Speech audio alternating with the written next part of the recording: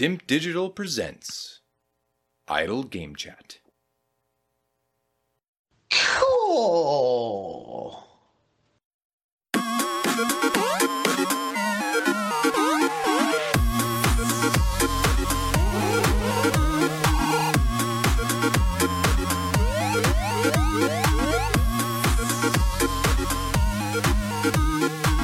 So Logan, we know the undisputed best way to start a podcast is with delay news. Yep. But I want your opinion on whether this counts. It's a bit of a grey area. And people will want some clarifications on what the canon is. We've got Hogwarts Legacy has been delayed on the Nintendo Switch by nearly 4 months. So it's now going to launch on November the 14th, originally scheduled for July the 25th. Does that count as delay news, or is it now just an afterthought? The game's out on the main platforms and we don't care. I suppose it does constitute a form of delay news. It's not official delay news in terms of a brand new release getting pushed back. So I'd say it's within the scope. But yeah, if you were running a Nintendo-only podcast, this would be big news because I don't know why that's coming over. I honestly, I don't know how it's going to run. It must be such a scaled-down version of it. I was going to ask you about this. It's such a huge fucking game. It's massive. Because you played it on the Series X. And so did Adkins. Played it on the PS5, I believe. And I've heard reports that it was creaking somewhat on those to a certain extent. Now, obviously, it's probably trying to push more fidelity, more frames, etc. But the general consensus was this is quite an astounding looking game and a game with large scope. And they've just released it on the PS4 and the Xbox One. So it has been downported, and it took them a few months to do that, so it didn't go day and day. And the reports on that are that, yes, they've done a good job with it, but we know the Switch's capability is below that of a PS4, below that of an Xbox One. It's obviously a handheld device that allows console kind of play through the dock. How are they going to manage this? I mean, at least they're giving it the time, which suggests to me they're actually trying to do it properly. Whereas if that was just chucked out, like some of the ports we've had on the Switch, then you know they're not trying. But I feel like they're at least giving it every chance possible by giving it as many months as possible. I mean, it's going to be, 10 months since it came out on the Series X and PS5. And they've already had to push it back once since July. I've clearly looked at that and gone, not up to snuff. But is it any surprise? No, I don't think so. I mean, I always wonder, I don't think sheer size in of itself probably makes difference. I mean... No, I think you can look at Tears of the Kingdom and say that's not the case because that's got sheer size and it's fine for running on that handheld. Yeah. So they must just be literally scaling down graphically pretty much everything, draw distance, like you name it, it's probably all that kind of crap. So, I mean, it's hardly unsurprising. I don't think there'll be... I wonder what the demand is. I say the demand. I wonder what the take-up would be to make it. How do you balance off that? Is it worth the ag? Yeah, I mean, there's I wonder how many people would play it. There's 100 odd million Switches out there, so there's more Switches than there are PS4s now. But the data we don't have is how many of those Switches are only the Nintendo Switch in the household. And where what's the crossover between people that either have a PS4, an Xbox One, or a PS5, or a Series X, or even a PC, where they just use the Switch for the exclusive stuff, like a Zelda that comes out, and we don't have much access to that data. I feel like it's a decent proportion, especially in the younger audience or people who perhaps don't play games, like a parent who doesn't really play video games but bought a console for a youngster. You'd probably go for the Switch because all those IPs there just fit so nicely in with someone who's in the younger age of the audience. So that those sort of households may get a bit of take up, and it's Harry Potter and whatnot. And I don't know whether a youngster would get on well with the complexities of this game, but yeah, it's not that hard. No, I mean, it can get a bit tricky, but like mechanically, it's not. There's not a whole raft of complexity in it, but I know what you mean. It's not like as straightforward as perhaps not like some other games. Is it? Yeah. It's I mean, look, purely from a gaming perspective, making everything accessible on as many platforms as possible is welcome. But yeah, I just wonder I'd be intrigued to see the version that I played versus the Yeah. version that someone might play on the Switch. Like, they must be two, in some ways, vastly different looking games. They've got to be. Yeah, I mean, just Occam's razor suggests that, and we've seen other big ports come down, like The Witcher 3. You can play on the Switch, and it's fine. Like for the Switch, to run around in a handheld, it's fine. It's pared back a lot, but it runs. It's not horribly buggy. It's not like a complete disaster. So they seem to they can be done, but it takes time. It's one of those things where I think if you're expecting a day and date third party release of scale and fidelity to come on the Switch, it's not going to happen. But I've argued this about the PC space with what Sony have done. It's like, okay, we haven't got the resources or we don't want to do it day and date, but when we do the port, we are going to try and make sure it's a good port for that platform. Now, they fucked it up with The Last of Us Part 1. They really blew that, so that theory is starting to look a bit thin. But I think generally they've done a decent job with the likes of God of War and whatever else they've released on there. And to me, that's the right way to do it. You just focus on your core platforms of what you're targeting. So in this case, it was PS5 and Xbox Series X and PC. Didn't even bother with PS4 and Xbox One on release. You get that out the door, you make sure that's as good as possible, and then you're like, right, we've got these other platforms, let's now focus a team or two working on those, and then hopefully, over time, the people that are on those platforms get the best version that you can get for their console or their handheld. You got to say, they did pretty well with Hogwarts. Like, it would have been easy for them to. I mean, you look what's happened with Redfall and a new developer doing something they're not used to doing. Yeah. And it just becomes an absolute shit show versus Harry Potter, where the game itself has got the depth and what everyone expected. Like, a lot of pressure. Tons. On that. Tons of pressure. People were waiting to rip it down because of the controversy surrounding Rowling as well. Like, there was, any excuse would have been teacup. Any excuse, and it would have been ripped to shreds. But they've done a decent enough job. So because they focused on the priorities, and then went, right, we'll do this iteratively. We'll get the primary, secondary, and then we'll work on whatever we want to after. And it'd have been easy for them to want to take on everything at once and try and do everything, but they've seemed to have, arguably 90%, if not more, just delivered on everything. Tip my hat to them, I think. Well, you think about how difficult it must be to launch on so many different platforms at once. All the bug testing, all the specific intricacies of those.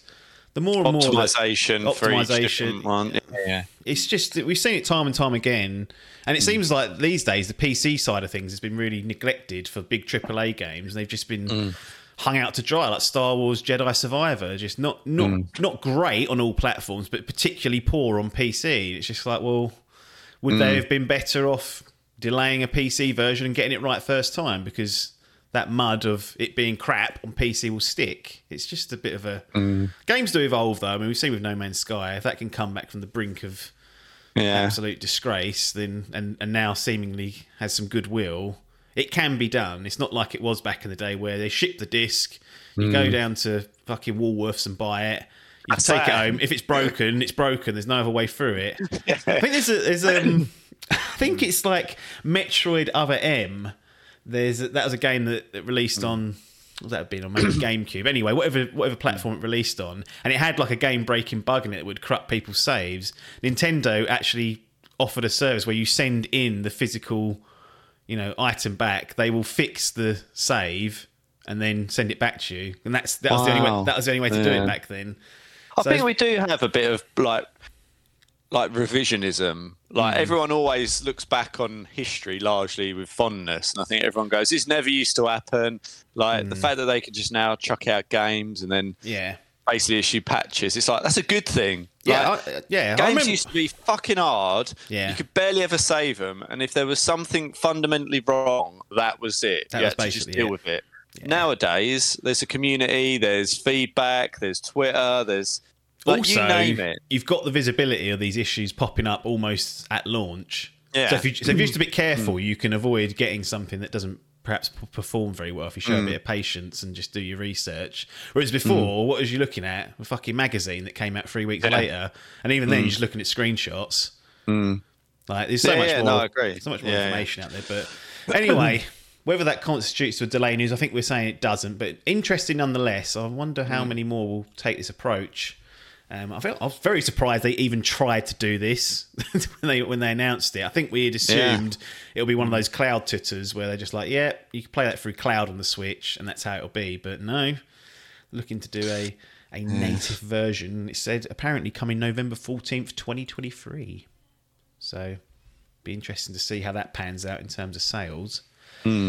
Let's pause and do the intro. So this is Idle Game Chat, Dimp Digital's flagship video game podcast. We talk a little bit about the game industry. Normally end with some level of impressions on a game that you can play today, or sometimes some hardware impressions. And we'll look to continue that cadence going forward. It's a grassroots and independent podcast. Independent endeavour, as some people like to say. Patreon.com/Dimp Digital is the place to go if you want to support that. My name's Apps. I'll be hosting you. And alongside the FGL Grand Prix winner, Logan. So he's here again. Almost a permanent slot now, other than holidays and whatnot. So you can always expect it to happen. And basically get feet up very occasionally these days. Yeah, need those bank holidays back. Yeah. I feel like I've got some sort of prestige on this podcast now. Like beforehand, I was just assigned like a ref. That's it. Like thinking, why is he on here? Now, actually got some sort of credence behind me. You win the Grand Prix, it goes down the record books. Well, it's just one of those things where it's like, oh, he does. I mean, knows something about video games. I don't know about that. I mean, I'm not a guru, but there's some sort of substance behind it. Does that make sense? Yeah, I get it. Yeah.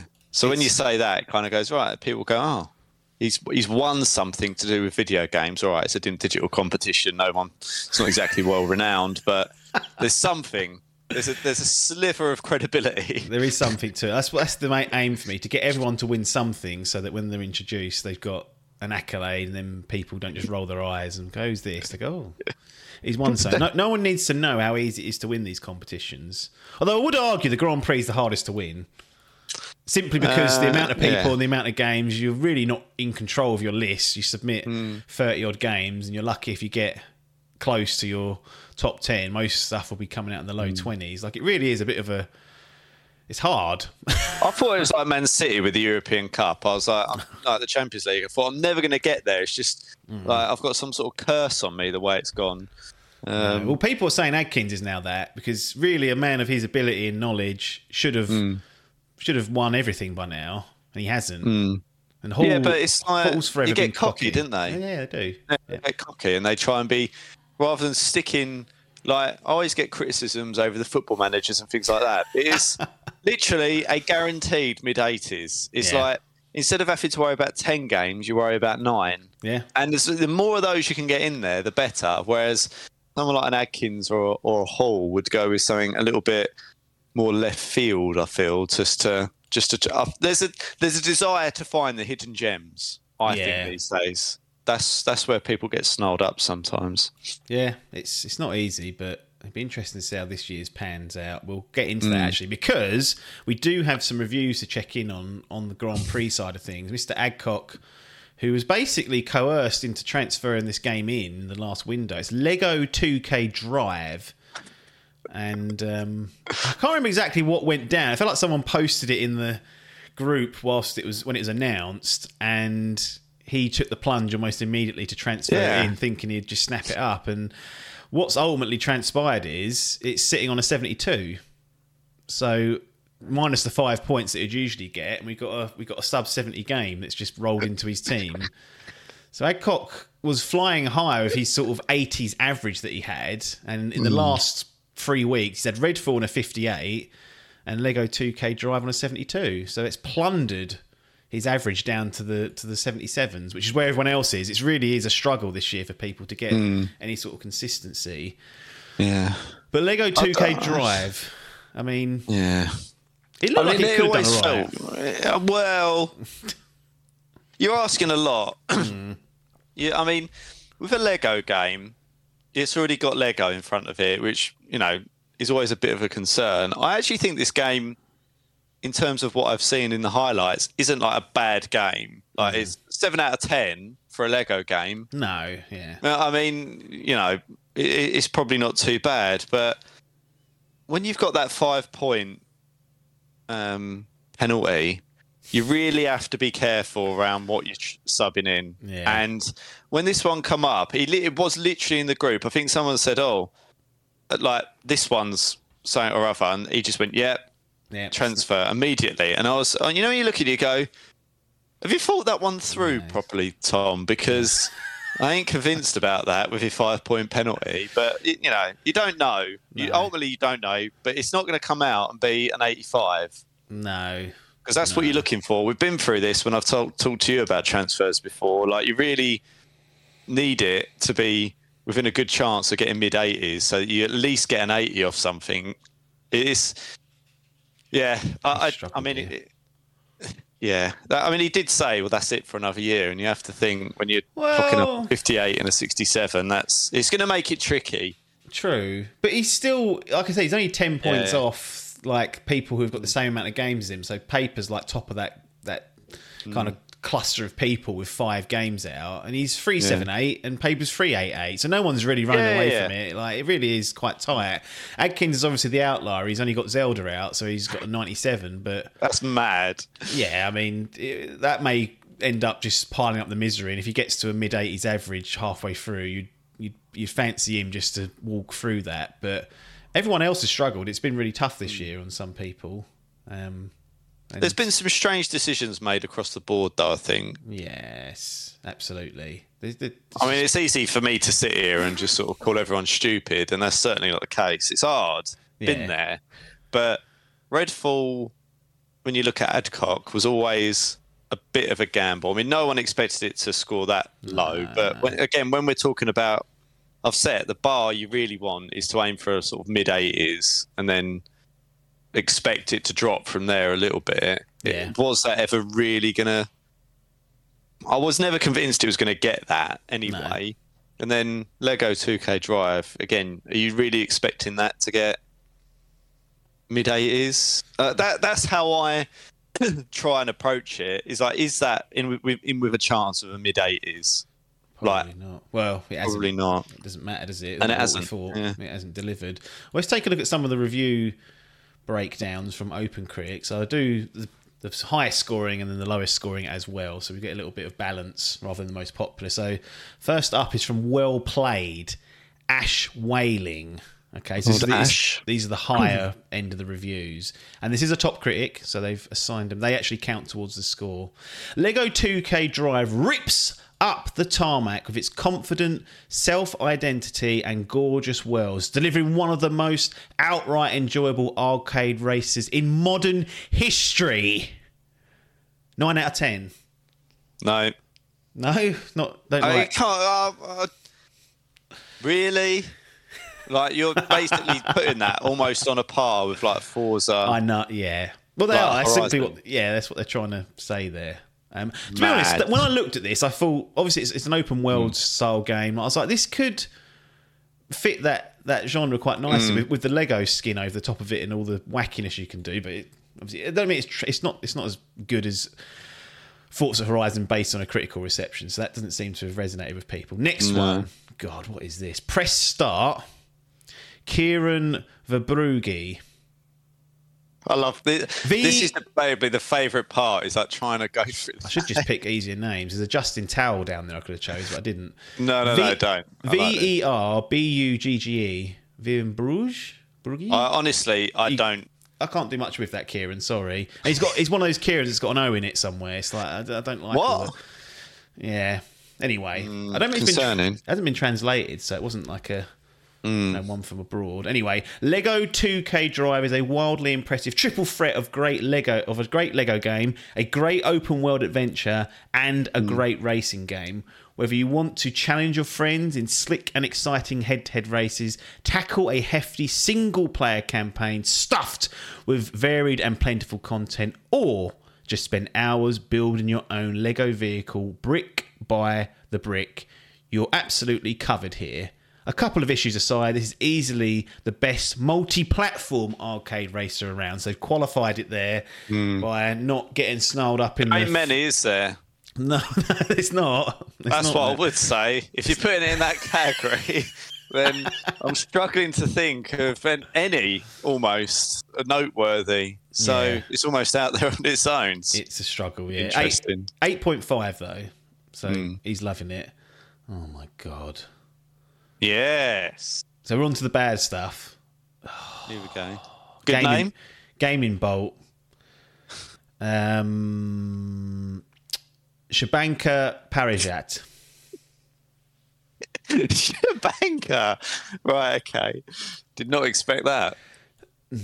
There's fun to be had with Lego 2K Tribe's snappy drive mechanics, vibrant biomes, and creation and customization. They don't like that and so quickly together. It's bad. It's poor. Vibrant biomes and creation and customization mechanics. That's not. No, you put a comma. Yeah, I was always told and's the final part of the list. It is. Anyway. You're right. But issues such as its inconsistent AI, dull open world implementation, and somewhat grindy progression hold the experience back. So he's got the end correct at the end there. Struggled on the first one, hasn't he? 6 out of 10 though. So not happy. And then let's go to the Metro, boys. No named Metro Game Central. The offensive microtransactions aren't a surprise, but the tedious open-world structure obscures what is a surprisingly nuanced and technical arcade racer. 6 out of 10. So they're not happy. Microtransactions. That's the thing. They're the first. I mean, this is only I'm sure the reviews would have mentioned it in the body, but they've at least put that towards the end and said, look, that's what it's up to. So based on what you've heard, based on what you've seen, based on the scores, is this going to go onto the menu for a potential game to play? I mean, I don't know how much big a fan you are of arcade races in general, but I do like them. I think it was Forza Horizon 2. Do you I like played quite a lot. real cars rather than Lego Tut? Yeah, I mean, I enjoy. I've always liked. Yeah, I like the real cars. I like building a little garage of real cars and sort of getting a car that I like for each type of race and doing that sort of stuff is what I like doing. I don't know. I mean, I love Lego. I've always liked Lego since I was a kid. So you'd imagine there's a match made in heaven. But I often find that the Lego games are targeted towards children. Yeah. Understandably, because it's a children's toy, arguably. Well, listen to this one. Keith Stewart, The Guardian. The open world racer where beautiful environments are crammed with delightfully destructible Lego goodies will have kids smiling while they play. 3 out of 5 stars. That's what's lowered it down. So you're right. I think this is generally where it seems to be settling in.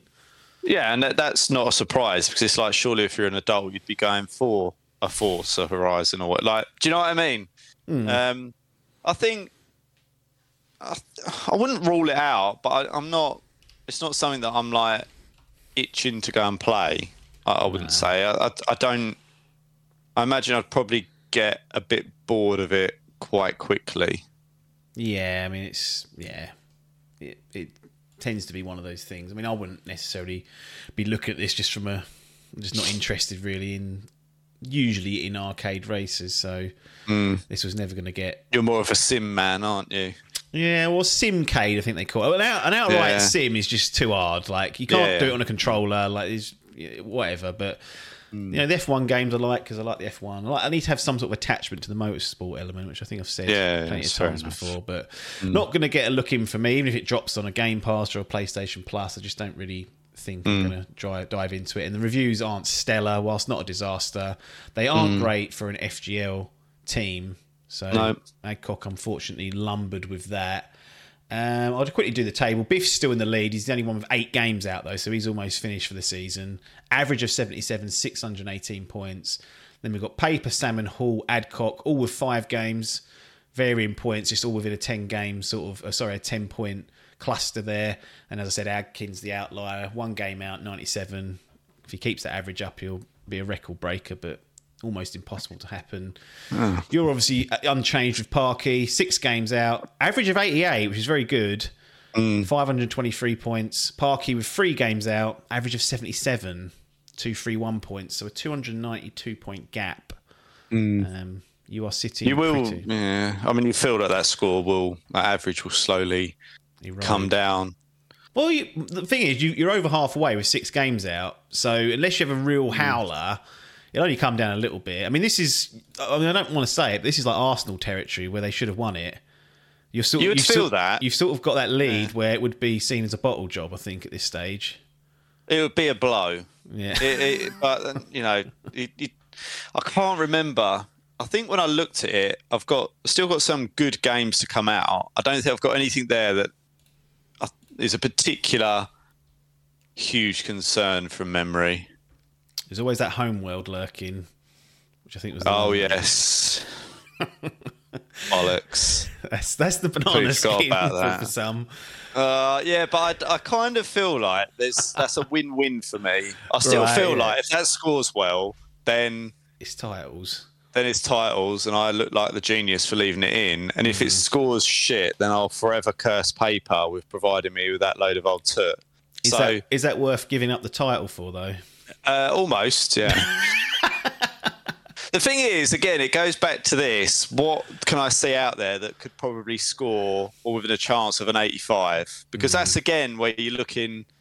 And when we looked at it in the last transfer window, I was a bit like, well, there isn't anything, at least to me or the group, that was obvious. Paper's sitting on the fence because you don't want to admit defeat on it. And then But I don't know. I'll have a look here again in the next transfer window, see if there's anything else about it. But it could... This is, I think, when I looked at the last one, was like the last homeworld, like in the 70s somewhere. Yeah, there was. So it's a bit up and down. I think they did like a remastered package, which was well thought of, yeah. So I think this is the problem. If it scores a 77, I've got to at least find a game that's an 82 to make it worthwhile. Yeah, I think that's where I was finding it a bit tricky, but that will more than likely bring the average down in at least a couple of points you'd expect. Yeah. So you've got Homeworld 3, Final Fantasy 16, Pikmin Form, Football Manager 2024. Yeah. And the other 3 you would say would be solid, barring a particular disaster on either of the Final Fantasies or the Pikmins. And Football Manager, as you said earlier, is just a solid low 80s, maybe a high 70s, which is not any disgrace, but probably not worth transferring out just for this. You know it's going to come out. You know it's probably going to be solid, but we will see. Parky on the other side's got a lot of games still to start hitting, so he needs to build up that average and start to put some pressure on you, because at the moment it feels like you're just able to sit there in cruise control and just basically ride it out. Yeah, I mean, when the game list come out, and we were working through it, I was like, this feels... I think the ones that I was worried about, I was a bit worried about Jedi Survivor, and I think I was also a bit... I managed to transfer out the other game, Suicide Squad. So I kind of got rid of I've got the 2 that were kind of concerning me. Homeworld really is the last one, but other than that, I feel like I had a really strong selection of games. And when you looked at Parky's list, you probably felt like they could have scored highly, but you felt like they were teetering perhaps on the other side of it. So yeah, I think overall it's gone well so far, is what I'd say. But as we always know, with a Logan effort, I'm quite capable of snatching defeat from the jaws of victory. Faltering at the line. I mean, Parky has got some powerhouses like Starfield, providing they get that right. Baldur's Gate 3. I mean, he's got Final Fantasy 7 Rebirth in there, which will have to be transferred out. I don't think that's coming this year. Diablo 4, that'll probably do really well. Spider-Man 2, that'll do really well. Yeah. Hollow Knight Silk Song, if it comes out, will do pretty well. And then Forza Motorsport, which is a bit of an unknown, but usually solid. So it's not it's not over. It's just that he's sort of sitting there with only 3 games, and he's got a 71 from Destiny, which has hampered his progress somewhat. But I think it'll get interesting once we get the likes of Diablo and Spider-Man and Starfield out. Those sort of 3 will start to set the tone a little bit, and we'll see. I still don't know about Starfield. I think everyone's caught up in hopium a little bit and just expecting that that's going to be unbelievable. Yeah. I hope it is, but I'm not. Purely from a gaming perspective, an FGL perspective, or Grand Prix perspective, I don't want it to be. But from an overall gaming, an Xbox delivery perspective, I want it to be really well received, but they haven't. I'm not sure. Is that going to be like a 90s? Well, perhaps not. I mean, the confidence just isn't there now. I mean, this is the trouble. It's well earned, unfortunately, from their perspective. When the big AAA 70 UK pound games come along, they've faltered. So too right, people are concerned about it. But I don't know, not too far, because we're going to see a little bit in a couple of weeks from their showcase. That'll be have its own little bit there. That'll be good to get some more information, and then September will come around quickly, which I think's the release month, and we'll soon be finding out about a lot of this. Speaking of reviews and review scores, now obviously Tears of the Kingdom lurking on the 97 still, so it's held that for a week, which we speculated could go down because the number of reviews were not in the hundreds like they were for the other games, but it's still sitting on a 97, holding strong. The wake of Tears of the Kingdom has caused all manner of noise from both sides. You've got the people who have got the defence force out saying, don't say a bad thing about it, it can't be, no criticisms, everything's completely perfect, shut up. Then you've got the hipsters who are like, well, it can't be that good, let's just pick holes in it and pull it down, blah blah blah. How can that be a 10? How can that be a perfect score? And that's what I wanted to frame this topic around. Review scores. And look, we cast aside the FGL, which is built upon review scores, but do we need them? Are they a hassle? Because when you say something is a 10 out of 10, are you not alluding to the fact that it's kind of perfect? It's the top scoring element. Whereas if you just came up with another way to articulate it's a really good, great game, like special, would that get rid of some of the noise and the squabbling and the crying about it being too high? Because as soon as you say 10 out of 10, they say, well, look, those frames drop when you activate that fucking power or whatever it might be. What's your view on these review scores? Because I know you don't like the 5-star system. That's been criticised roundly by you and consistently throughout the years. But do we need scores at all? Can we get away with a more nuanced system, like a like a platinum, silver, bronze type? I don't know. Just throwing it out there. Everyone knows that Dim Digital's dabbled in multiple different scoring systems over the years and has never really settled on a truly acceptable format. And I think it is something that everyone struggles with. Now, my own personal perception is that really they are an indicator and an indicator only. Largely, so using Football Manager, do I even care about a review score for that? No. Like, I know. Do you know what I mean, though? But if it came out and it was a 60, would you not think, hang on, what's happened here? Is there like some catastrophic technical issues with it? Like, yeah. So I think, arguably, if it dropped massively, I'd want to understand what they've done and why. But I think it's okay to give something a 10. Like, it doesn't have to be. I wouldn't expect something to be perfect to get a 10. I'd expect it to be pretty damn near it. But it's in my view, it would be a scale of how much have you enjoyed this. It's like a comparative and a relative scale. So there's no set criteria of what is a 10. It's all subjective anyway. Yeah. And I would say, from my perspective, if someone said to me, God of War, Ragnarok, I would go, that's a 10. Like, from my own perspective, because, it's not perfect, but it's about as close to that as you're going to get in a complete game. Graphics, story, narrative, pretty much everything has got it all. Yeah. So I think I look at it from that perspective. I think it's fine to grade things on a scale of 1 to 10. I think it's fine to give things a 1.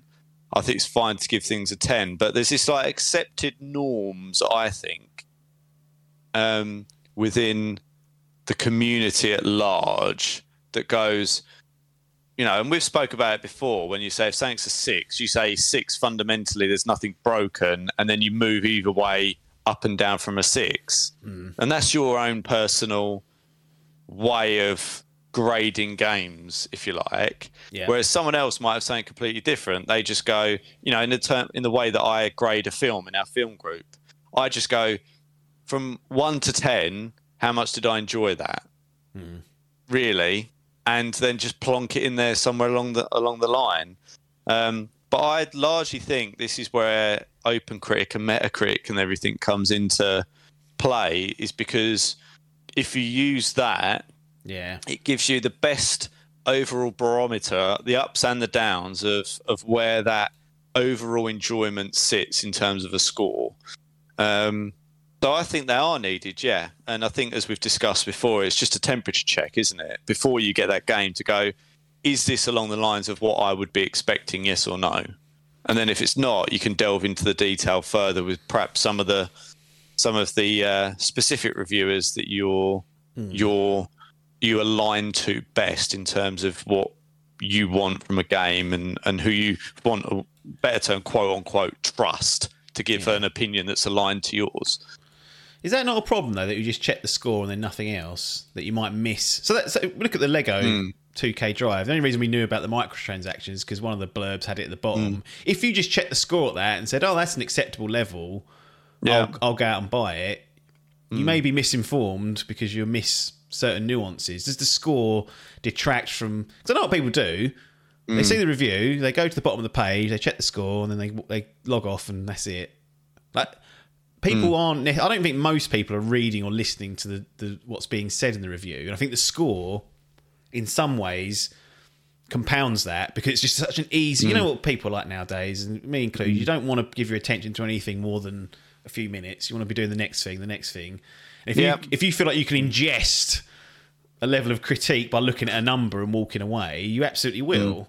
Whereas if I'm the opposite though, because I don't like my opinion to be soured by others. Like I want. You're on those football blogs talking about Spurs. No. So what I mean by that, in terms of a game, is if someone goes, "Oh, it's got the AI is dumb," I'll go in there going, "I'm expecting the AI to be dumb." Yeah. Like without. Well, yeah. Well, rather than just going in there and just judging it blind, really, and on my own opinions, I'm already suffering from conscious bias. It's not even unconscious bias at this point. It's a conscious bias towards certain elements of the game. Someone goes, "The shooting mechanics are fantastic," and I go, "Well, they must be great." And then all of a sudden, I'm thinking they're beyond critique, or if there's something wrong with them, it's my fault, not the games. Am I doing you a disservice by reading out these review blurbs, dropping? No, I mean, negative and positive thoughts into your head. No, but all I'm saying is when that's my I didn't look at any of the reviews for Hogwarts. I don't look really at any of the reviews for games before I buy them at all. Beyond what we do on this podcast, I know the scores. I know how they're scoring, and it will affect my opinion. Like Redfall, for example, was something that you and I were both going sniff-o-meter potential. Maybe score comes out, no. So I think. It's got a place in terms of determining what's on the menu, but ultimately, if the things I want to play come out and score well, I would still want to play them. I don't want my overall experience to be sullied by some bias from a review. Does that make sense? Yeah, it absolutely does. What about if we used, rather than a out of 10 or out of 5, whatever, we went for because OpenCritic does have this metric in it. It's like critics recommended. Yeah. And basically, some of the published articles put forward here's what the score is, and we'd recommend it. They share that with OpenCritic and they ingest that. Would that be more or less useful than here's your score out of 100, which you can never get aggregate. You're never going to get 100 out of 100 game on OpenCritic. No. It's simply impossible. It's not impossible, but implausible. Very, very. Yeah, you've got to live in a world of reality, and I don't think that reality exists in this timeline that we're in. But would a critics recommend, which is at 99%, be of use to you, either more or less? Because that kind of gets rid of the arbitrary numbers, gets rid of all the weird scaling with out of 5 and out of 10. A 3 out of 5 gets to 60, which is a bit of a weird way of doing it, because that really pulls down the aggregate score. And you look at something like Lego 2K Drive, just for some comparison, 38% recommend that. So it's in the lower end of what would be acceptable. Could that be a useful metric? Or is that just an added sort of benefit? Or is that something you wouldn't rely on? You'd always check the scores? Well, I I don't really care whether they recommend it or not. I think the score tells whether it's worth playing or not. I think something, 5 and 6, 58, 60 somethings are pretty much just not Redfall, 14% recommended. Yeah. I mean, but I've already made that decision for myself. Yeah. Do you know what I mean? I don't understand what additional. I mean, I see that it goes strong score and all that, and I've seen that. But overall, I think if something is middling, I might want to understand why. But overall, I'd probably have already got that perspective from all the articles that we read and the discussion. Like, I don't. Yeah. From my perspective, I've already largely made a decision about what I'm going to play and what I'm not. There might be some things that crop up, using Hi-Fi Rush as an example, something that might crop up onto Games with Gold or these little gems that come out of nowhere. They led you up the garden path of Hi-Fi Rush 89. Yeah, I mean, that was overhyped in my view. It got a little bit too ahead of itself. But I think, for the first sort of third and half of that game, I was enjoying it. And fundamentally, it's not a bad game. I just felt like it run out of steam. But I think it's basically what I'm looking for is this largely what I'm expecting? If the answer is yes, then fine. What I'm really looking for are the anomalies. So the unexpected games that are good and worth playing, i.e. a Hi-Fi Rush style game, or something that I was really excited for that's absolutely flopped, i.e. a Redfall. They're the extremes that I'm looking for, really, which is what the scores flush out. And anything that lands in between that, even if a Football Manager got a 75, do you know what I mean? Like, I'm not going to be sitting here going, "Ooh, why is it 8 points below?" I'll just go, "Fine, it's within that acceptable range. I'll play it." Like, I don't need to delve too much into the detail, and I'll make my own mind up. So that's largely where I sit with review scores. But I know everyone, and I think the further down the rabbit hole you go, you perhaps become a bit more invested or interested in how things are scored and the intricacies around that. And I understand, because you place a reliance on it.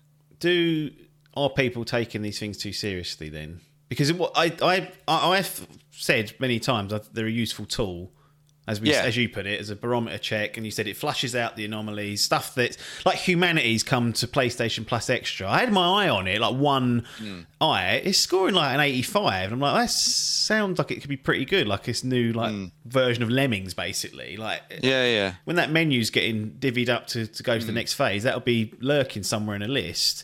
So I've always said it's a useful tool, and similar to you, it flushes out the anomalies. But what the conversation just seems to Tears of the Kingdom, rather than people speaking about the game, they just want to speak about the score, whether it's right or wrong. I don't know why, though. Well, that's I find it bizarre that people go, "Oh, it's not a 10." Well, to someone it is. I have to admit, I do that to wind people. Like, you've heard me crap on Elden Ring and Tears of the Kingdom. Like, give it little jabs. Like, it's fine. But genuinely, I don't care. It's it is what it is at the end of the day, and.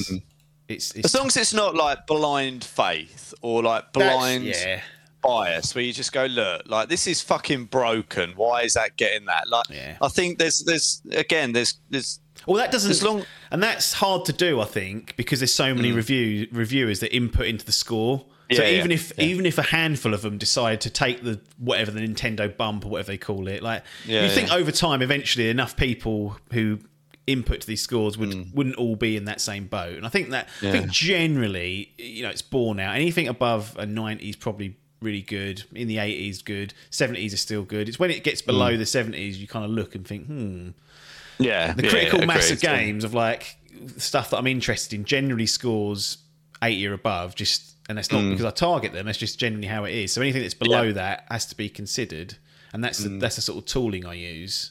And it's I think they're very useful for that temperature check. Like, is there something in that game that is fundamentally better, if you like, than I was expecting, in which case it brings it up the menu, doesn't it? Yeah.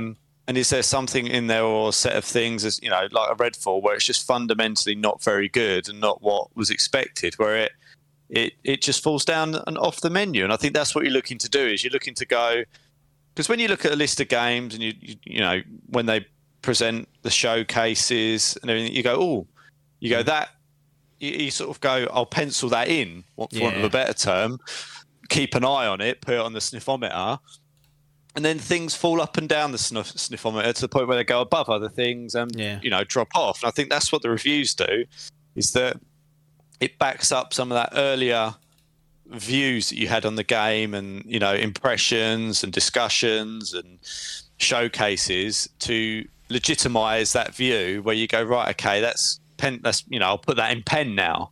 I think that's what you're really looking for from them, is just that overall, has the community received this as expected? I always go back to the Callisto Protocol, which is a 67. Adkins and I think Adcock, who's played it, really enjoyed it. But a 67 really is not up to snuff, usually. Like, that's not really something that Was that what you scored at? Yes. On what basis?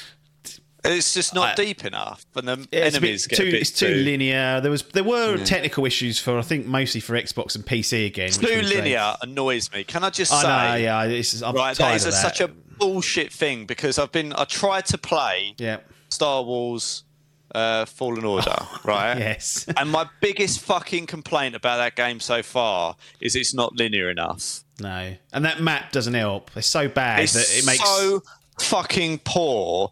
Why is that game not linear? Why is the fact that a game's linear a criticism these days? It's just bullshit. Sorry, that just really wound me up when I heard that. Well, Callisto Protocol got set up to be the successor to Dead Space, successor, and it was never going to be that. And you see that in the reviews that this is not Dead Space, or this is and it's like, I don't think that's.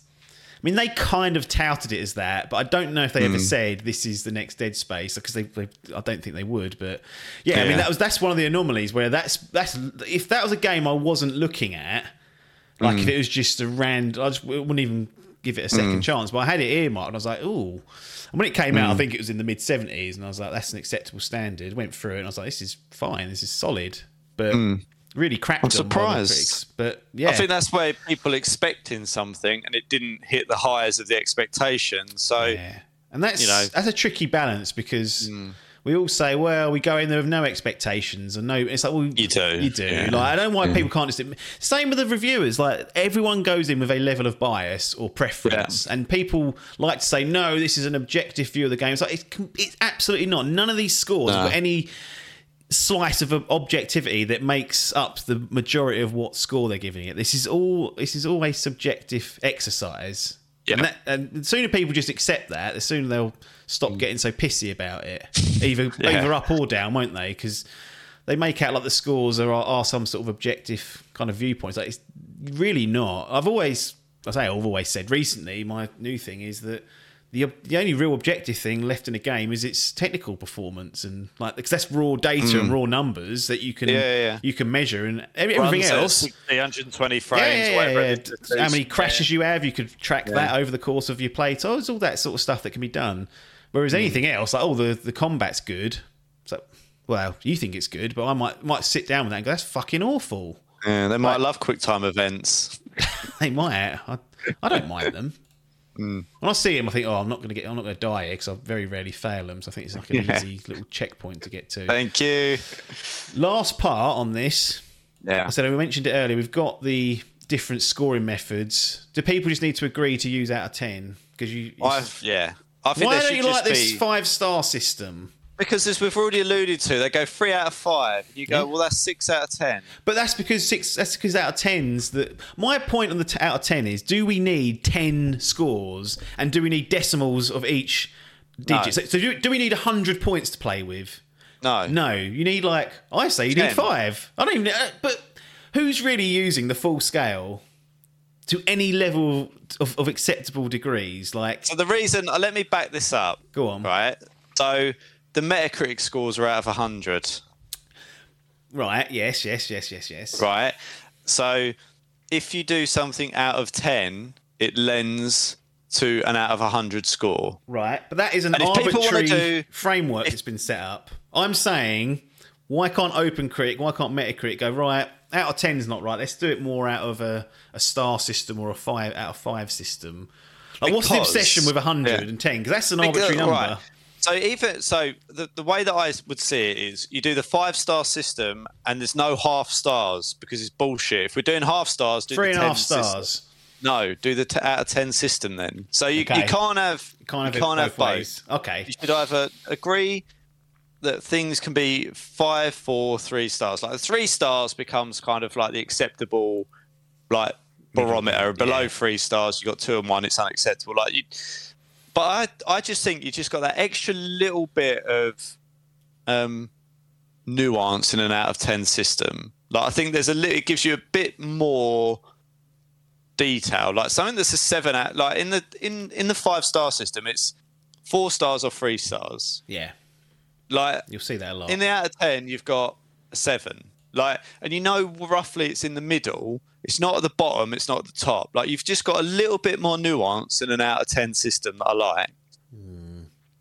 They score everything. Like like when they do show jumping or whatever it is, and all this stuff and ice skate. It's all out of 10s. It's an established system. We score things out of 10. We don't score things out of 5. There's a lot of things that we used to do and don't do anymore because it's poor. So someone needs to come along and sort this out. Mm-hmm. My main contention with the out of 10 is that no one's using the lower half of the score. So what's the point in having the scale there? But we should, but they're not, and this is the problem. They're not going to, and there's no consistency, which kind of ties back to the review scores. If we're not consistently applying the numbers, I mean, how useful is it really? Because there's all these. I mean, if any of these films are shit, I'll go it's a 3 or 4 out of 10. Like, I will call that out. Like, I've got no objection to using the lower end of the system when required. Like, it's just because everyone gets scared, I think, in the industry of going, it's a 4 out of 10, and everyone goes, "Well, it's fundamentally fucked." It's like, well, who set this middle of the ground as the acceptable? Why is 5 or 6 out of 10 acceptable? To be fair, in the film side of things, 5 stars was that's. For my understanding, that's where that kind of scoring method come from. So it's the likes of Metacritic that have come along and said, need it to be out of 100, and then you've got Rotten Tomatoes, which is out of 100%, all this sort of stuff. Yeah. But Rotten Tomatoes is interesting. It's actually kind of more of what I think could be useful, and it's a recommendation again. It's not scores. So you might see a film score 70 on Metacritic, but it's got a 92% fresh score because they're saying 92% of the critics think it's worth seeing at some level, whereas I don't care if it's a 7. It don't matter to me. But I don't know, I think so you're saying 10 out of 10, but they can't use any decimal places, so it's just out of a 10. Okay, so no 6.5. But even if you do use, but my point is, even if there's never going to be some legislation that comes in over this and goes, right, pack this in. We're using a universal game scoring matrix now, and here's the regulation on it. But I think even if if we moved more to the out of 10, and even if they did want to use a 7.5, an 8.2, I don't know how you'd decide that. I don't know how in your brain you'd go, well, it's slightly better than an 8. It's not quite an 8.3. Like, I don't know how that's nonsense, the 8 point. I just don't get... Like Game Informer, 9.8 for Zelda. So what... What's that point? What is that 0.2 done? What have they done to deserve that disgrace? I mean, I kind of think it just gives you that. It's not absolutely perfect. There's a couple of small gripes that I might, but I think broadly it still just aligns better. You just get a more consistent and broader spectrum, I think, of where that game sits. So that's just my personal view on it. And I do agree there is validity in would you recommend this to me or not. So if you said to me, I want to play so and so, what do you think? I wouldn't give you a fucking review about it and go 7 out of 10, pick the bones out of it. Yeah. Basically, you'd want me to go, is this worth playing or not? Yeah. Like Spider-Man, that's worth playing. For some reason you sandbagged that. Yeah, I don't know, that's unfortunate. Got Spider-Man 2 coming up. Get caught up like you did with God of War. Yeah, I mean, there is an argument that I should do that, really. That's sloppy. That's but sometimes you just have to draw the line. I might not. I mean, I wanted to get up to speed with Jedi Fallen Order, but I just don't think that's going to happen, to be honest, based on what I've played. If it's not resonating, it might have to go to the bins, and then Spider-Man would be a good replacement, in my view. Yeah. Nice I don't mind going back to stuff and going, right, I should play that. Like, it's not off the menu for me to do it. But yeah, sometimes doing old games and doing the newer ones as well is sometimes a bit of a tricky balance. when I've got Spider-Man all doesn't that feel stuff that to work old. through. Spider-Man feels It's pretty not. modern. No, yeah, like, no. even that one. But The problem is, I feel like I'd have to start that again now. what, Spider-Man? Yeah. Did you start it? Did you? Yeah. Oh, I think I got about 15 hours through it. bloody That was on hell! the PS4. Yeah, well, get that PS5 version. Get those glorious 60 FPS. Then get Miles Morales done. Nice little short one. Get geared up for Spider-Man 2 late this year. That's my Mate, recommendation. it's a consideration. It's a consideration, that's for sure. Considering Fallen Order's falling off the plate, Well, happens, doesn't it? which is unfortunate. It has to happen. Anyway, enough about review scores. It's nonsense. Platinum, gold, silver, bronze is where it's at. Now, you haven't got to get snarled up in these numbers. Wow. You know where it goes. Platinum doesn't mean perfect, but it means it's fucking good. And that's all you need to know. Yeah, Anything outside of that, don't bother with. I only really. play the plats. Anything outside of the bronze, gold, silver, there'd be a short list if it's only the plats. Or the way fucking Adcock goes through them, he seems to give a platinum for everything. So he's got to be reined in a little bit. But anything outside of a bronze bin, and then everything else, worth a look if you like what we say. And then you don't get caught up on the scores. Yeah, no, it's a valid point. It's a valid point. We can give Tears of the Kingdom a platinum and God of War, and you don't have to worry about, why are they both 10s? Like, no, they're both in this little league. They're both in the top league. That's fine. You see, in my little head, just to clarify it, I go bronze 7, silver 8, I know people do this. gold 9, platinum 10. That's not That's the intent. how I do it. That's not the intent. For me, I don't use that because I don't like I know. out of 10. I know you don't, which is why I then deliberately go about translating it for you. Get me out of here. Right. What we got? Immortality and Telling Lies. That was something that I reviewed a little while back. So that's going to be the closeout session. I think you did the interviewing. Yeah, I was just thinking about that. Yeah. So that was a while ago, that one. Yeah. I'm going to chuck that in there for people to see. So Telling Lies and Immortality, both interesting games, if nothing else. Anyway, if you made it this far, we appreciate your time. Logan and I are just going to transition out. But we will see you on the other side.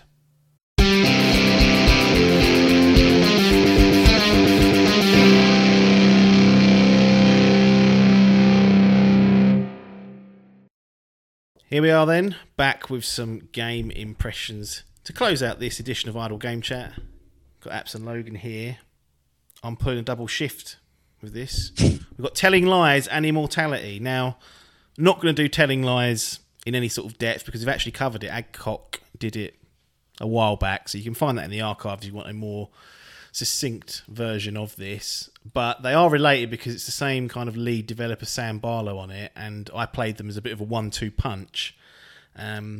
So rather than just have Logan fumble around here, I'm just going to go into Telling Lies very briefly and give it its grading if at all it deserves it. But it's one of these games where you're watching live action take place and you're watching video clips of people talking and interacting with one another, and you're trying to piece together some sort of mystery. Okay, so you use it as like a computer database on the screen that you interact with and search for key terms, like murder, and then it'll bring up the video clips that have that term in it.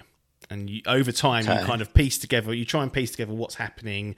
There's certain, I think, key videos you have to have watched for it to kind of tick along and get to the end of the game. But it's non-linear kind of storytelling because you can kind of end up in all sorts of unknowns, potentially depending on what route you've taken. You may spend an hour chasing down a lead, which ends up being a load of old guff. So that's always the risk you play.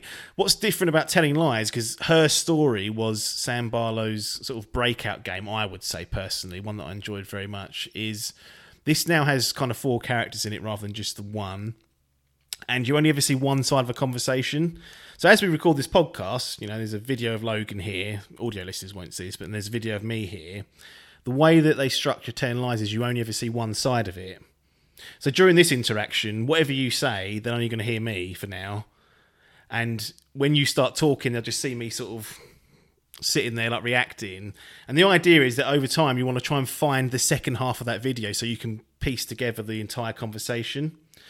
Now, it's a good idea in principle, but where it falls down for me is that there's no way of stitching those 2 clips together seamlessly at all.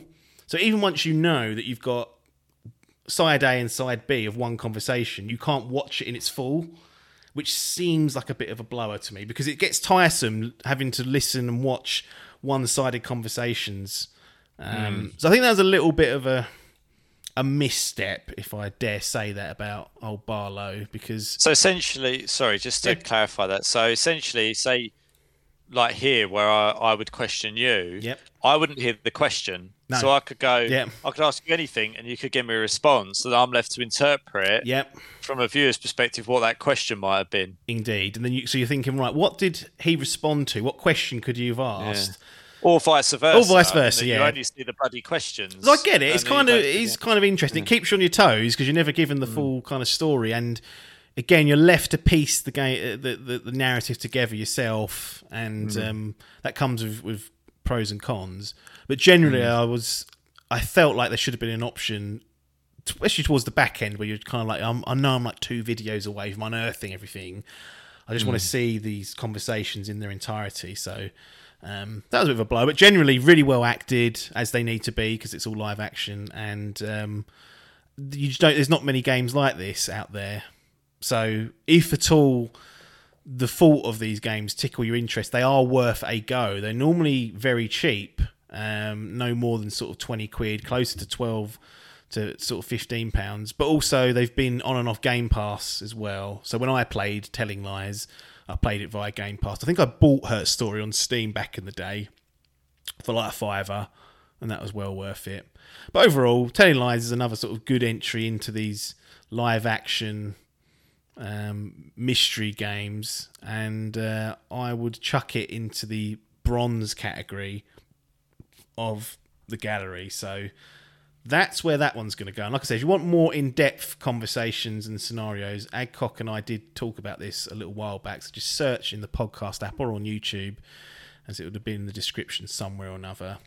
Now, the meat and potatoes of this session is actually to talk through Immortality, which is, again, Sam Barlow, under the guise of a studio called Half Mermaid Productions.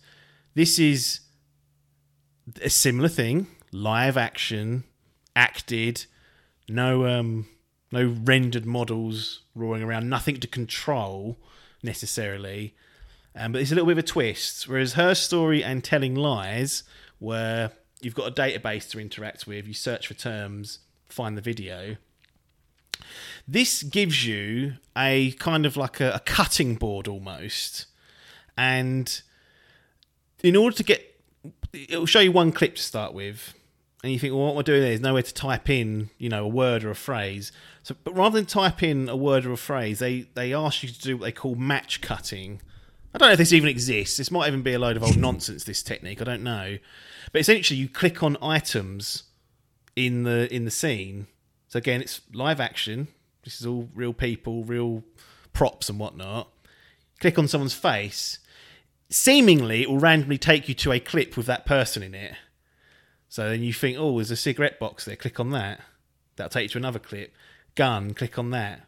Window, click on... So over time, you kind of have to build out all the different clips that this game has to offer, and again, piece together what's going on. Now, I'm going to start with the store description, just to set a little bit of a tone, okay? Marissa Marcel would have been a star. She made 3 movies, but none of them ever released. And Marissa Marcel disappeared. Explore 3 lost films. Ambrosio from 1968. Minsky from 1970.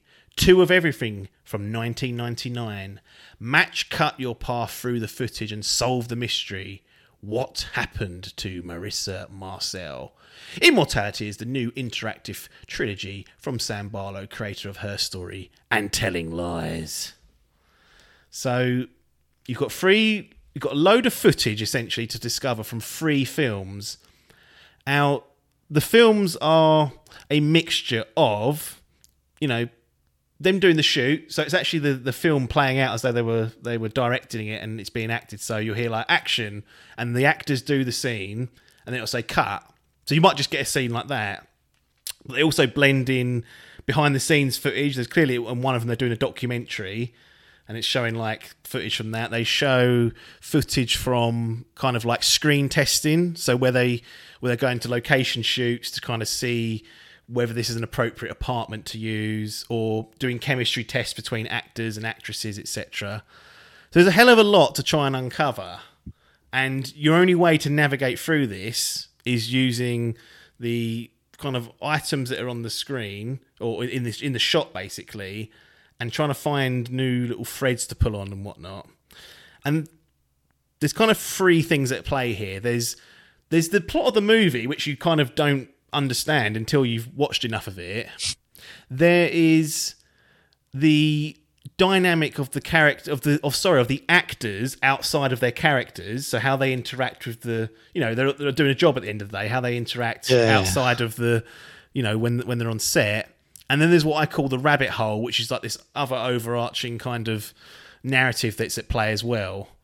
And this game is fucking weird at times. It's unsettling. It's not necessarily scary, but there's a few times where it had the hair on the back of my neck prickled up, and I was a bit like, oh, this is really...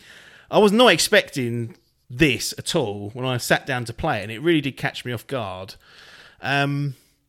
I don't know how much else I can really say, to be honest, about giving away things, but I will do my best to navigate any questions you've got. It's clearly when we talked about telling lies, that's a unique game in itself, but this just takes everything to a new level, and there's some really fascinating things in there. The acting again is super sublime. You think about they kind of got to put on three hats. They've got to act in the film, while the footage is run. They've got to act outside of the film as though they're these real people, and then there's this other stuff going on beyond all that. It's it's really got a lot of elements to it, despite sounding on the face of it quite the mundane kind of exercise. But it's anything but it does come with its own issues. Anyway, the waffle's been stopped. I don't even know if you can even process what's occurred. I'm trying to. Firstly, match cutting is a thing. Oh, okay, okay. Great. It's essentially a cut from one shot to another, where the composition of the two shots are matched by the action of the subject and subject matter. So it's basically more than often than not, by the looks of it, used in film editing, where they're transitioning through several shots to make it as one scene. Yeah. So I presume when they're referring to match cutting, they mean it's the way that they transition from one clip to another. Yeah, and that's what happens. You'll click on whatever, which is doing, I guess, the match, and it will cut to a new clip, within this hidden reel of footage that's lurking. So I guess I'm trying to piece this together in my head. So when you get this clip, how long's the clip? It can range. So most of them are probably no longer than a couple of minutes. Some are like 5 minutes, some are 30 seconds, some are 10 seconds. Well, actually, one of the frustrating things is they don't tell you that before you click on it. Yeah. So on Telling Lies, it would have like a runtime, so you kind of knew what you're getting yourself in for. So not having that was a little bit of a blow, but it depends. Sometimes it's just literally... And there's loads of red herrings in there. There's loads of footage in here that clearly doesn't serve any purpose to any of the story. Like, it will just be them putting a mug down, and it's part of the film. And it's just like, oh, okay. Like, so there's a lot of that in there as well to sift through, but they do vary quite a lot.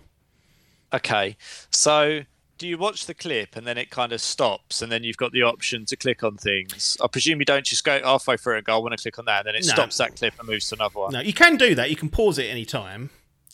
You can fast forward and you can rewind. So what I tend to do is watch the clip just as it was, rewind it to things that as I was going through, I was like, okay, that looks like something I might want to click on because I've not seen that prop or that person before.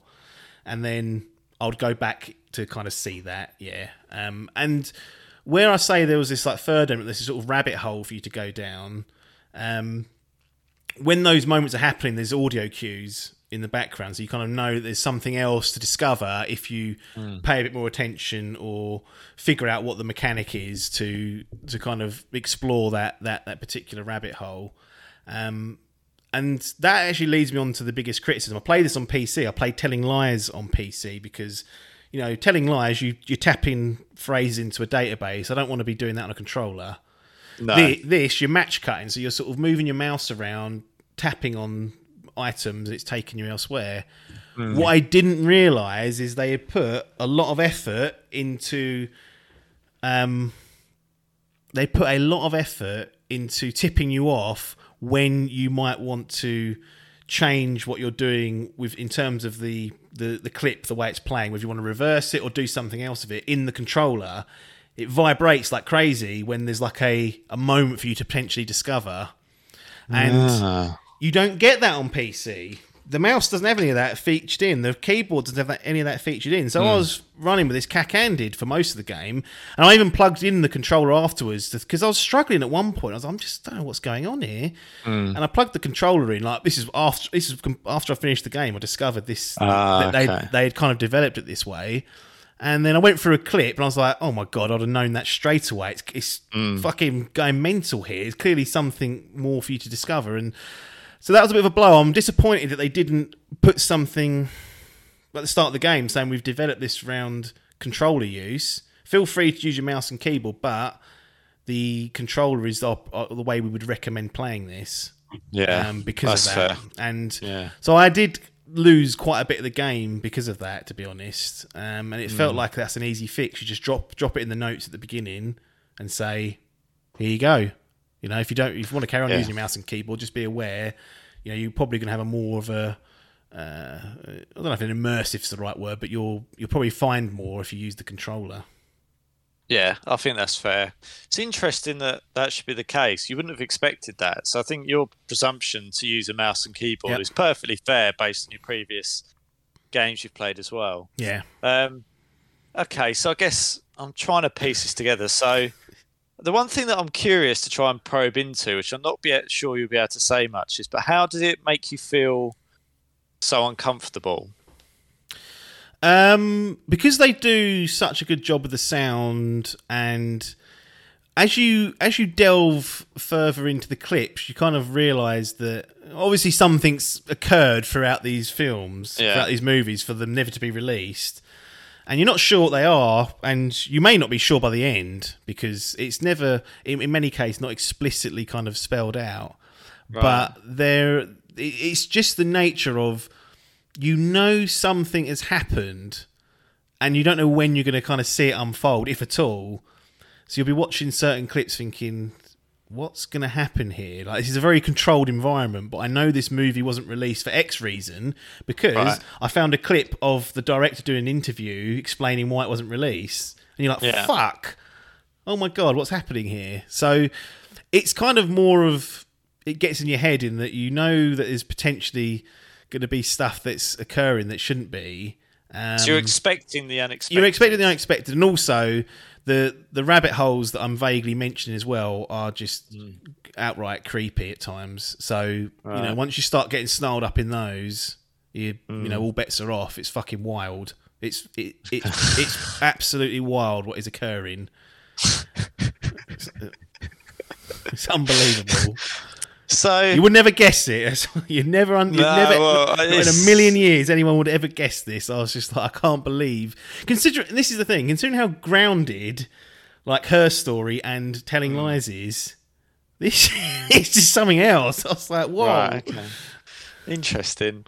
So, and I'm trying to figure out a way of probing it. I mean, I guess it's a very different way of playing a game. Do you think this game, I'm trying to not be leading the question, but do you think this is building upon this kind of genre of game? Or do you think, from what do you prefer where this has gone as opposed to Her Story or Telling Lies? I think is what I'm trying to get at. Like, do you think this is just a different game in its own right? Do you think it's an evolution, a de-evolution? Devolution, I think. Yeah. Well, it's using live action to tell its story, which is where the common thread is between Her Story, Telling Lies, and this. But the way you interface of it is different. Now, I found the interfacing somewhat frustrating because there's two things. One thing that's really good is that all your clips remain visible. throughout. So every clip you discovered is on this big reel, and you can see them individually, and you can just click on them and watch them. In the other two, in Telling Lies and Her Story, you was limited to a maximum of like 5 at any one time. Okay. And you never had this like repository of what you discovered to look back upon. So that's the good point. Now, where it gets a little bit of I find an issue is this whole issue of match cutting. Seemingly random where you're going to be taken. Like, you could click on the same scene, the same cigarette in the same scene 5 times, and then I couldn't work out why it would take me to one scene over the other each time. So what you would get is because initially I thought, well, once you've clicked on the cigarette in scene A, it's always going to take you to scene C. So I haven't got to go back to that scene and click it. No, sometimes you click on the cigarette in scene A and it'll take you to scene B. So it was really tricky to discover new scenes, particularly when you're only looking for a very slim amount of clips that are left. Like, I felt like I was at the mercy of the game deciding that it was going to take me towards this clip that I hadn't seen before, rather than me sussing out anything clever, saying, oh, that's a new, prop or a new face in the background. It was, okay, if I click on the cigarette this time, it might take me to something new. And I could never really track or understand exactly where it was taking me and why, which made it difficult in the sort of last third of the game to really get on top of finding the clips. Now, I did find every single clip that was on offer. I got the achievements across all the films that were available, so I was happy with that. But it was a chore to try and get through all that. It really was. I wouldn't have even thought to ask you that, because I presumed it was obvious that one item would lead you to one clip. Maybe there's some sort of logic that I never picked up on, but I'm telling you, I couldn't. You click on the actor, it'll take you to whatever clip from a different film. You click on that go back to that same scene, click on the actor again, it'll take you to that actor in a different film. I was like, what are we doing here? Yeah, and I guess for the law of averages, if you click on everything in any given scene, I guess they're expecting it to take you to all the important parts. But obviously, when you're never quite sure what you're missing, because the game never explicitly says, you're missing 4 clips, or like the credits will roll in this game. I really didn't have a strong idea of what was happening, and that is, the game definitely wants you to not exactly understand. It was leaving a lot down to your own interpretation based on how much you have or haven't seen. But diving back into the game, exploring further, there's a lot there that I hadn't seen. I had a completely different understanding of the game when I first saw the credits compared to when I went back in to the game, because I found out new things, or I interpreted things differently with the information I was given. And I kind of wish I'd left it at the credits, because it became more of a video game at the time when I was just going back in to try and find everything. It became Ronnie was getting annoyed that he wasn't quite understanding it all. And I really feel like I should have just been more restrained and gone, look, whatever that was fucking strange, enthralling, extremely well acted, enjoyable. I should just go to bed now and leave this and just fester on it and let it be that. But I couldn't resist. I went back in and it kind of got worse the more I prodded and tried to find out more about it. And more I was like, I want information out of you, but I don't want to look it up. And I didn't. So kind of my own fault, but also a warning for people not to... If you want to understand everything clear as day, why things are happening, what's happened, this ain't the game for you. It ain't going to give you that. You're going to be sitting there left thumb up arse thinking, I'm not quite sure what that was. I think I know what it was. But man, that's an experience that you just don't get with many games either. So it's a double-edged sword. All this non-linear storytelling is a double-edged sword, because you could jump into this game and have the worst experience. Click on all the wrong items, go to all the boring stuff, and then think, oh, what apps? What are you talking about? And someone else could click on it and get all the good clips. Like they might click on the glass instead of the cigarette, and it'll take them down a different road. And I do appreciate the amount of work that goes into these games, because they must be so hard to develop and put together. But they do come at a cost for most people, I feel. I feel like most people would sit and play this and think, what is going on here? And I'm not even sure I understand. They've just chucked credits in my face. So it's one of those things. I think the more you try and some games, the more you put into it, the more you get out of it. I felt like the more I put into it, the harder it became, and therefore I was receiving less from it. Is that because the storyboard isn't? It doesn't. Every element of it doesn't have. I'd say an ending, but an answer, or it doesn't tie off all the loose ends as you'd like it to. Like rather than it being something that's you can tie all the pieces up to, it goes, well, there's a little bit going on up here that gave you something, but like everything's a bit more chaotic than you just being able to tie off all the loose ends. Chaotic is the word. I think everything is probably there, but you need to have made sure you've gone a layer deeper or a third layer deeper in certain clips to have really understood what's happening. And I was because of the lack of feedback on the mouse and keyboard, I was kind of missing some of those layers. It wasn't until I kind of discovered that I went back in and was like, oh, I can go an extra layer here if I play my cards right. But at that point, I was already kind of frustrated about the controller situation, and it undone the sort of magic of just sort of leaving it on this wherever I was when the credits rolled, where I weren't quite sure what was happening, and I had an idea, but there was no way I could be sure, and perhaps I should have just walked away at that point and just gone, fuck me, what are we doing here? So, I mean, is there anything pertinent that you think that you would want to add? Because it's a really challenging one to, I guess, probe to ask the right questions on. I guess I'll kind of leave it to your judgment if there's anything else, good or bad, that we haven't discussed that you think's noteworthy. I don't think so. I think I'll say as much as I kind of want to without. There's no point me going deeper. It's for people to go off and discover how the game kind of functions. That is a great kind of moment when you start to figure out exactly how everything's kind of working, and then you go off on your own little journey. I think what's great about these games is that everyone will have a different journey, and given what I know, I think people will come to far different conclusions depending on when you stopped, how much further you delved into it, all that sort of stuff. I think that's interesting to put a game out like that where you don't have this sort of one note narrative that's going on. There's all sorts for people to discover. The only other thing, and this is just purely not related to the game, but the Xbox PC app was fucking garbage throughout this. Diabolical.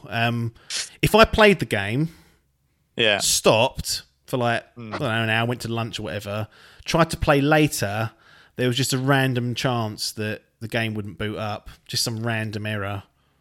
And I'm not prepared to blame the game for that, because I've never experienced that in my playthroughs of these games on Steam or whatever, and I know that Xbox app on PC is flimsy at times, so I'm chucking the blame at Phil's feet. I had to restart the PC if I wanted to get back in the game. So Game Pass, yes, handy, because there was no cash being outlaid, but just beware if you're on that bloody app, because it's not to be trusted. I think it's been updated since I've played it, actually gone in, they've improved it, but still, I just don't find, this is other games as well, I just find it a little bit dodge. I don't know what it is, I don't trust that Xbox app, but it's a necessity when I'm playing games on PC for Game Pass, so kind of have to just suffer with it. Suck it up. Yeah. But I won't ding the game for that at all, because that's fair enough. I think I'm going to chuck the blame at Phil's feet, even if that's not correct. Another problem at Phil's door. So I've given you away games and you're chucking blame at my feet. Like, well, first world problems, mate. Yeah, if you're going to cause me problems, I'll put them at your feet. In respect of everything else that's going on. Okay, then. So let's move on to the final part, shall we? So it's the usual drive, as we now know, it's in the electric car to pull up outside. Although apparently they're adding tax to those soon, so I'll be bidding that if they're doing that. 2025, yes. Okay, so that little perk's gone now, pretty much. That's one way to drive adoption, isn't it? Well, obviously losing some money, aren't they? And they're going, well, not that fast. I want that quick adoption. Yeah. So yeah, we'll pull up outside the gallery. Are we going in? We're going in, yeah. I think Excellent. It'd be silly not to go in. Yep, cool. So we'll go down to Apps's exhibition, where there's all your great and not so great games, but still good. Where are we going to put Immortality? I'm going to chuck Immortality in the... I'm going to bless it with a silver. Interesting. It definitely had potential to make it as a gold, but Wow. one that the controller situation is not signposted is 101. It's like, come on. Yeah. But even without that, it is just a bit too much at times. Chaotic is the word that as I remember playing through it, I was thinking this is bonkers, and that is kind of one of the appeals of the game. But also, it trying to fight the match cut was a blow. And as I said, if I had stopped, I think earlier, it would have been sitting there on a goal. But where I was match cutting more than the average match cutter, I was starting to get frustrated. Like, what am I missing here? There's clearly pieces that are missing, and all this context that's missing, and that was exasperated by the controller, kind of feedback not being there to help you during those moments, and then also just that the match cutting to me seemed a bit random, and that there was no logic behind it that I could suss out and go, right, I need to be doing it in this way because the maths will tell me it will lead somewhere else. So like clicking on the cigarette 5 times, and you're like, well, we've gone to 5 different clips. Then I'll click on the cigarette 5 more times, and you go to 2 clips. It just cycled it, and I'm like, what's going on here? What's really happening? So Yeah. I don't know if there's a way of fixing that, but outside of that though, everything else is really good. It's certainly an interesting and unique game, if nothing else. Those that have enjoyed the past games, I think, will find something here. Unless you are really, I don't know, obsessed with typing in words into databases, and that's like the main draw for you. But I feel like the non-linear storytelling here is better than perhaps the others. It's like I said, it's wild, it's rambunctious. There's all sorts occurring. There's a lot more happening for you to try and figure out, and there's many, many, many, many different layers to it. But I think that creates a much more sort of richer experience to run through. Go through all the clips, and there's a lot more to discover, and your mileage will kind of vary, I guess, as to how far you want to go with going down the rabbit holes and whatnot. But just be warned, the match cutting can make it problematic if you want to get everything that's possibly on offer there. So a nice silver, certainly a unique game. I'm interested to see what they do next, because this really felt like, I don't know how they top that in terms of the themes and what's occurring. I really don't. Like, it's just completely beyond anything that I thought they were capable of. So eyes certainly on Sam Barlow and the I think it's Undead Mermaid crew. It's something to keep an eye on, but a nice silver. Yeah, I'm almost going to have to go away and do some digging on this game, because it just sounds bizarre. I would say it's on Game Pass. Just boot it up on there one night, play for 2-3 hours, and just see what you get. And then be done with it. Yeah. And maybe not. Maybe you'll be like, I need to carry on playing this. Yeah, I don't know. I think the one thing that I don't like things that are unsettling. But it's not like Scrabblers and all this sort of stuff. No, it's just uneasy at times.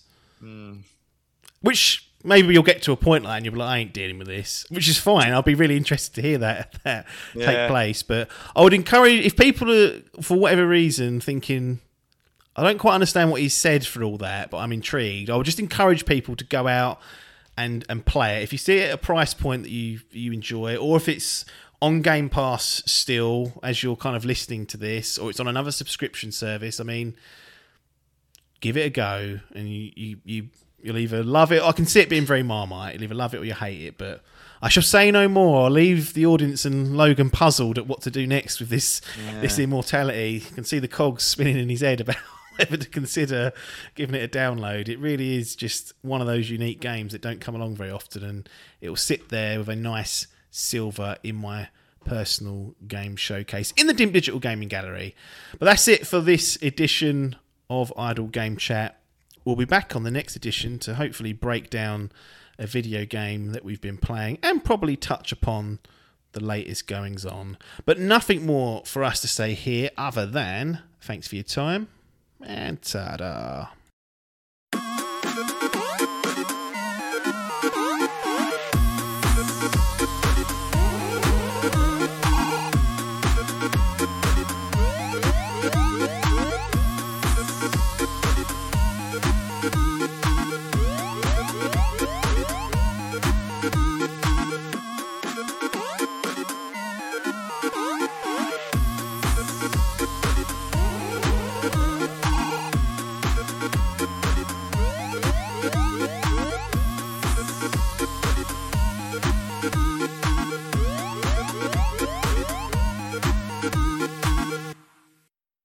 This was a DIMP Digital production.